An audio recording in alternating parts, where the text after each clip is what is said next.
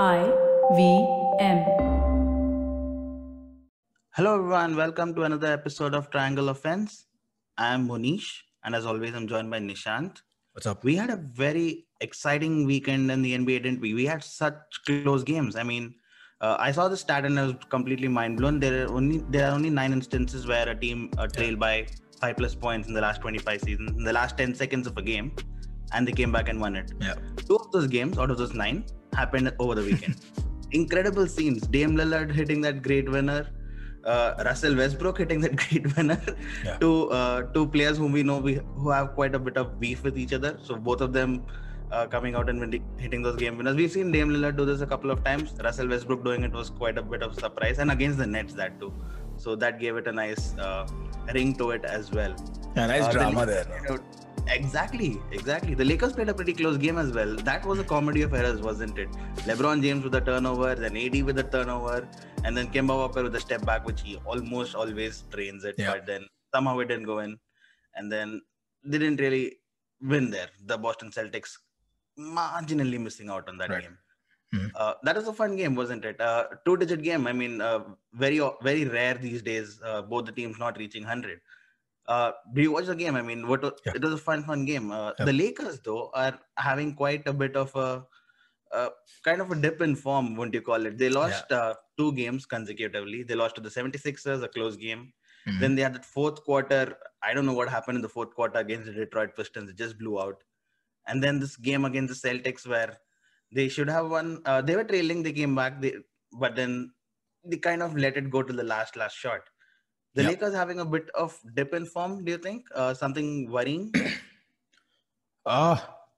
No. If this runs into multiple games and defeats, it'll be worrying. I think a few things are happening with the Lakers, right? One, I think everyone's expectations have kind of been reset after the championship, and Yeah. this happens every time you're the defending champs, right? People suddenly seem to expect flawless performances. If you've been with the Lakers last season, they had plenty of stretches like this where the form kind of looked troublesome or the rotations weren't quite working. Players were coming in and out of form. So I don't think it's that bad. I think one of the things that we praised Frank Vogel for a lot last season, apart from defensive discipline and all the things that we knew he was good at, was the sheer fearlessness with which he made adjustments. And we spoke about this throughout the playoffs, right? The number of adjustments that he makes on the fly to adapt to new situations. Against Portland, it went one way because Portland had a lot of bigs and there was Nurkic and there was Whiteside and all of that.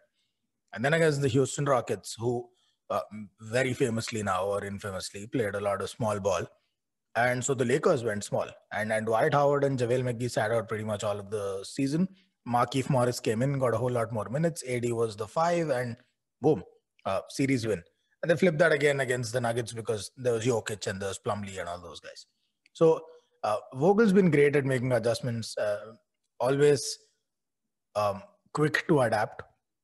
I think what we saw this season, and we kind of touched upon this at the start of the season, was the Lakers have so much depth now that it's going to take a while for them to find out the ideal rotations, who their best options are at starting 5 and the primary off the bench role players, and then who are their backups, and how do you space the minutes between them, and how do you ensure that you have at least 2, if not more, set 5s. So you have your primary 5 and then you have your rotation 5. Like the Lakers went with the rotation 5 of Horton Tucker, Kuzma, Caruso, Montrezl Harrell, and LeBron James.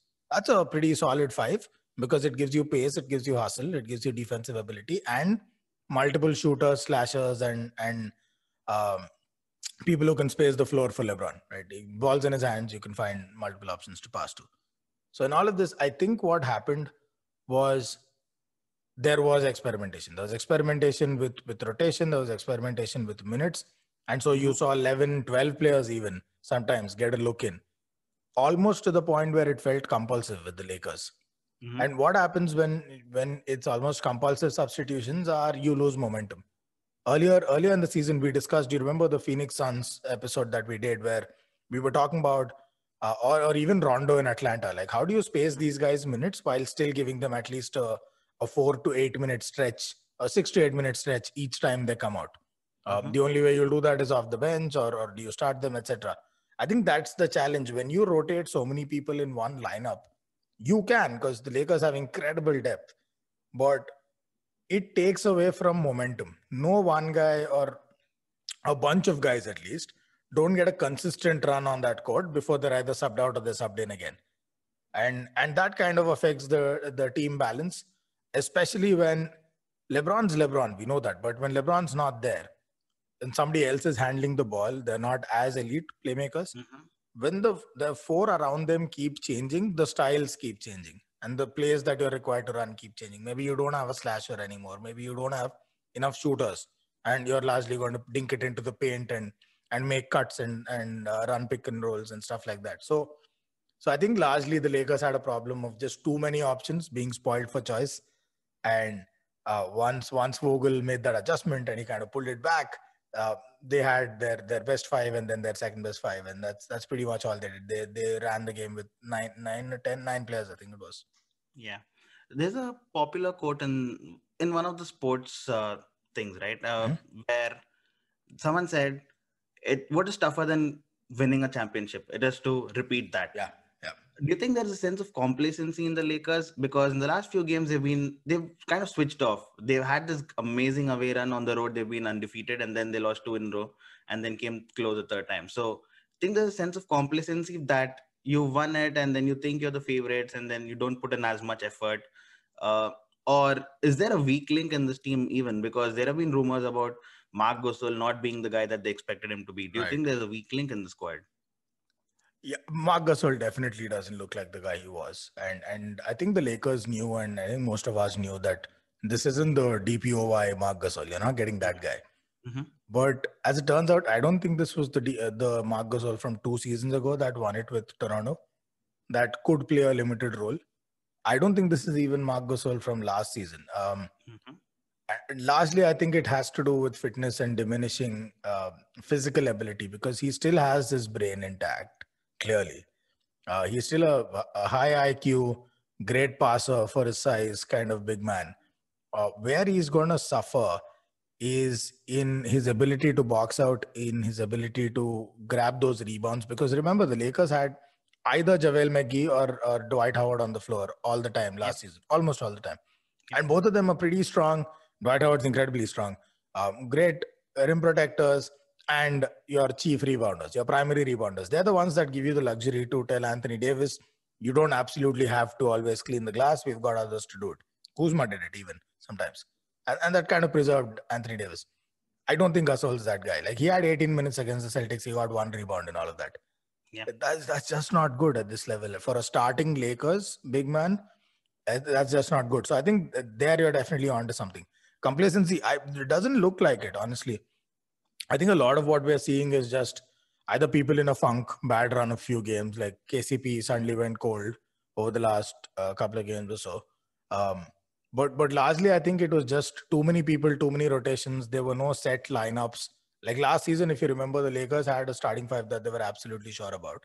And depending on who they were playing in the playoffs, and also to a large extent who they were playing in the regular season, they had their set 3 or 4 guys coming off the bench, and everyone else was just relief minutes. Like Dudley would come on if it's a blowout, stuff like that. But they largely had their 8 or 9 set, and within that, they knew the combinations. Like, they knew if LeBron's not on the floor, then we've absolutely got to have this guy on the floor, like say Caruso, who was trusted to be a primary ball handler, or Rondo in the playoffs. And they had all this figured out. I think with all of their pieces, the integration's taken longer than they expected it to, as well as Marc Gasol not being the guy that they kind of brought in. I think it's largely a combination of that, nothing more. Anthony Davis, surprisingly rusty. Yeah. I think there's something there. It could be an injury. I don't know what it is. He had a strong game against the Celtics, but he doesn't quite look like himself. I don't think it's an effort problem. There's something there. Yeah, the aggression is missing, right? You knew Anthony Davis to be that guy who would go in aggressively, get those offensive rebounds and put it back in. But that kind of aggression seems to be missing from what you saw in the bubble. His free throws off. Like, you don't see Anthony Davis missing free throws a lot, right? There's too many games this season where his free throw shooting's kind of been a bit off. So there's definitely something going on there. And I don't think it's complacency, but let's give it a few more games and see how it pans out. But Yeah, that was my take on the Lakers overall. I think it was just a case of too many cooks spoiling the Mm-hmm. broth. Just think about this, right? The Lakers played 9 players Yeah. against the Celtics. It was a Mm-hmm. close game, sure, but they played 9 players in rotations. Mm-hmm. And what that meant was, uh, it wasn't a blowout, so there was no Jared Dudley. Quinn Cook hardly ever gets a look in. But Wes Matthews and Markieff Morris, who Mm-hmm. could be starters even in the playoffs in their own right, Yeah.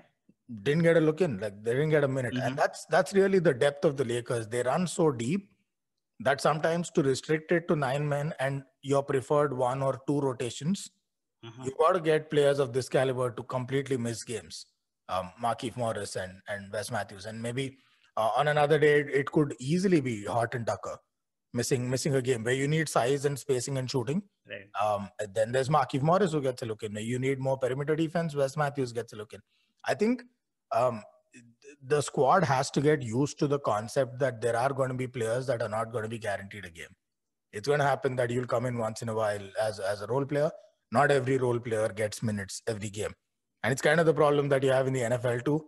When you've got too many receivers, when you've got too much talent in the receiving position, the quarterback's in a bit of a sticky spot because he'll have to justify each of them and you have to give each of them opportunities to get yards and because it's linked to incentives and all of that stuff. I think the Lakers are going through a bit of that now. There's just too much depth there. And this is part of the growing pains that comes with that kind of a squad. Right. And talking about depth, I want to quickly talk about a team that is missing in depth right now due to all the injuries that they have. Yeah. The Portland Trailblazers. Right. Yes, Dame Lillard got that amazing winner against Chicago Bulls, but they seem to be a different team from what they started off, right? CJ McCollum is out now. Yeah. Nurkic is out now. That means Enes Kanter gets a lot of playing time. Gary Trent Jr. gets a lot of playing time. Rodney Hood, who's missed a lot of games, gets a lot of playing time. What do you think should be the expectations for Portland this season, given all of these injuries? It's yet another season for them where they don't have their entire roster together, and it's all up to Dame Lillard to do his thing. Yes, he will go out and do his thing, but is it enough to even take them to the top 4, top 5 position that we had kind of predicted at the start of the season? No, and again, this is a bit of a recurring theme with a lot of teams. We had this last season, and we're going through this season. How much can you ask of one guy? Because at some point, like burnout is your best case scenario. Serious injury is your worst case scenario. When a player consistently plays 40 minutes plus. And it always comes down to Portland. In Portland, it always comes down to this. I remember even in the playoffs, after game 1, where they snatched a win against the Lakers, we were talking about just how many minutes CJ and Dame Lillard had to play out of those. They play like 42, 44 minutes in that game. And I said, they're not going to be able to do that over the length of a playoff series against a team where they're bound to get at least 2 wins. At least, right? So I think, unfortunately, it has come down to that again. Now, I like Gary Trent Jr. He's an amazing sharpshooter. Very happy that they found him in the bubble. But he's not CJ. Like, he's not a guy that can borderline run the offense in Lillard's absence. Somebody who can get his own shot, who can rival Lillard in scoring in a lot of games, really. CJ, he's not that. And that's on top of the Nurkic injury. That's on top of the Collins injury. It's a lot. It's really a lot. Like right now, Portland have 3 of their preferred starting 5 out injured. I'm glad they found Enes Kanter. I think he gives them some much needed cushion there. Though I understand they prefer Nurkic, but it just asks too much of Dame Lillard. Like if you look at the take Kanter out of the equation on scoring, which a lot of teams will be able to. We've seen that in Boston too. If you do that, then this lineup really only has Dame Lillard that can score. If Gary Trent Jr. doesn't get hot, he's a streaky kind of scorer. If he's not hot, then it's just going to be a bad night and he's not going to get points on the board. Covington, 3-and-D guy, but he's not that good anymore. Like he'll get you 10, 11 points at best on average, and it's not going to be much higher than that. So I'm afraid there's just too much load on Damian Lillard. If there's anyone in the league that can carry it, it's him. But this was a close game, and that was a miraculous win. That could have easily been an L. All those points and an L. And it's going to be in a lot of games. That's Chicago. What about a slightly tougher team? It's going to result in a lot of L's. So I think at this stage, the way their injuries are racking up, I think Portland are again looking at, can we just somehow squeeze through into the playoffs? And it's probably a first round exit again. All right. So that was the Portland. It was I mean, I wanted to talk about these two teams because they're having kind of different problems, right? One with too much depth, one Yeah. without depth. Yeah. And I think I'm glad that we touched upon them. But a lot of games to look forward to today. The Portland themselves take on Milwaukee Bucks. That's going to be a fun game. Right. And then the Lakers take on the Hawks, and then the Warriors take on the Celtics. So that's going to be fun evening tonight for me and morning for you. So Yeah, the I'll Warriors talk to you. Celtics is that's the game Yeah. I'm looking forward to. It could. I'm just hoping all of the shooters get hot, and then it's going to be one hell of a shooting. It's also going to be one more game of Mhm. at what point is at least one person going to dare to say maybe Jaylen Brown is better than Jason Tatum this season, because it's Oh, getting I'm dangerously bordering on close. the verge of that. Yeah. I'm bordering on the verge of saying that. Yeah, He's even been- against the Lakers, though Tatum had slightly more points. Like he was 1 3-pointer away from being the same as Jaylen Brown. Jaylen Brown has a much better efficiency stat line, has plus minuses on his side. It's getting there. It's getting there. I know the skill. I know the number of things that Jason Tatum can do. He's probably slightly still ahead of Jaylen Brown. Mhm. But output and production, it's getting dangerously close now. But it's a fun little battle to have, and between it's kind of like when Steph and Clay started shooting lights out. Right. It was a fun internal rivalry to have. So I'm looking forward to that. Let's see. Yeah, it should be a fun game. We'll keep our eyes closed. We'll keep our eyes on that, and then I Keep will our eyes talk to you closed? tomorrow. No, I'll keep our eyes open, and then I'll talk to you about these games tomorrow. Right. We got one for our blooper reel. All right, man. Take care. Just Bye. bye.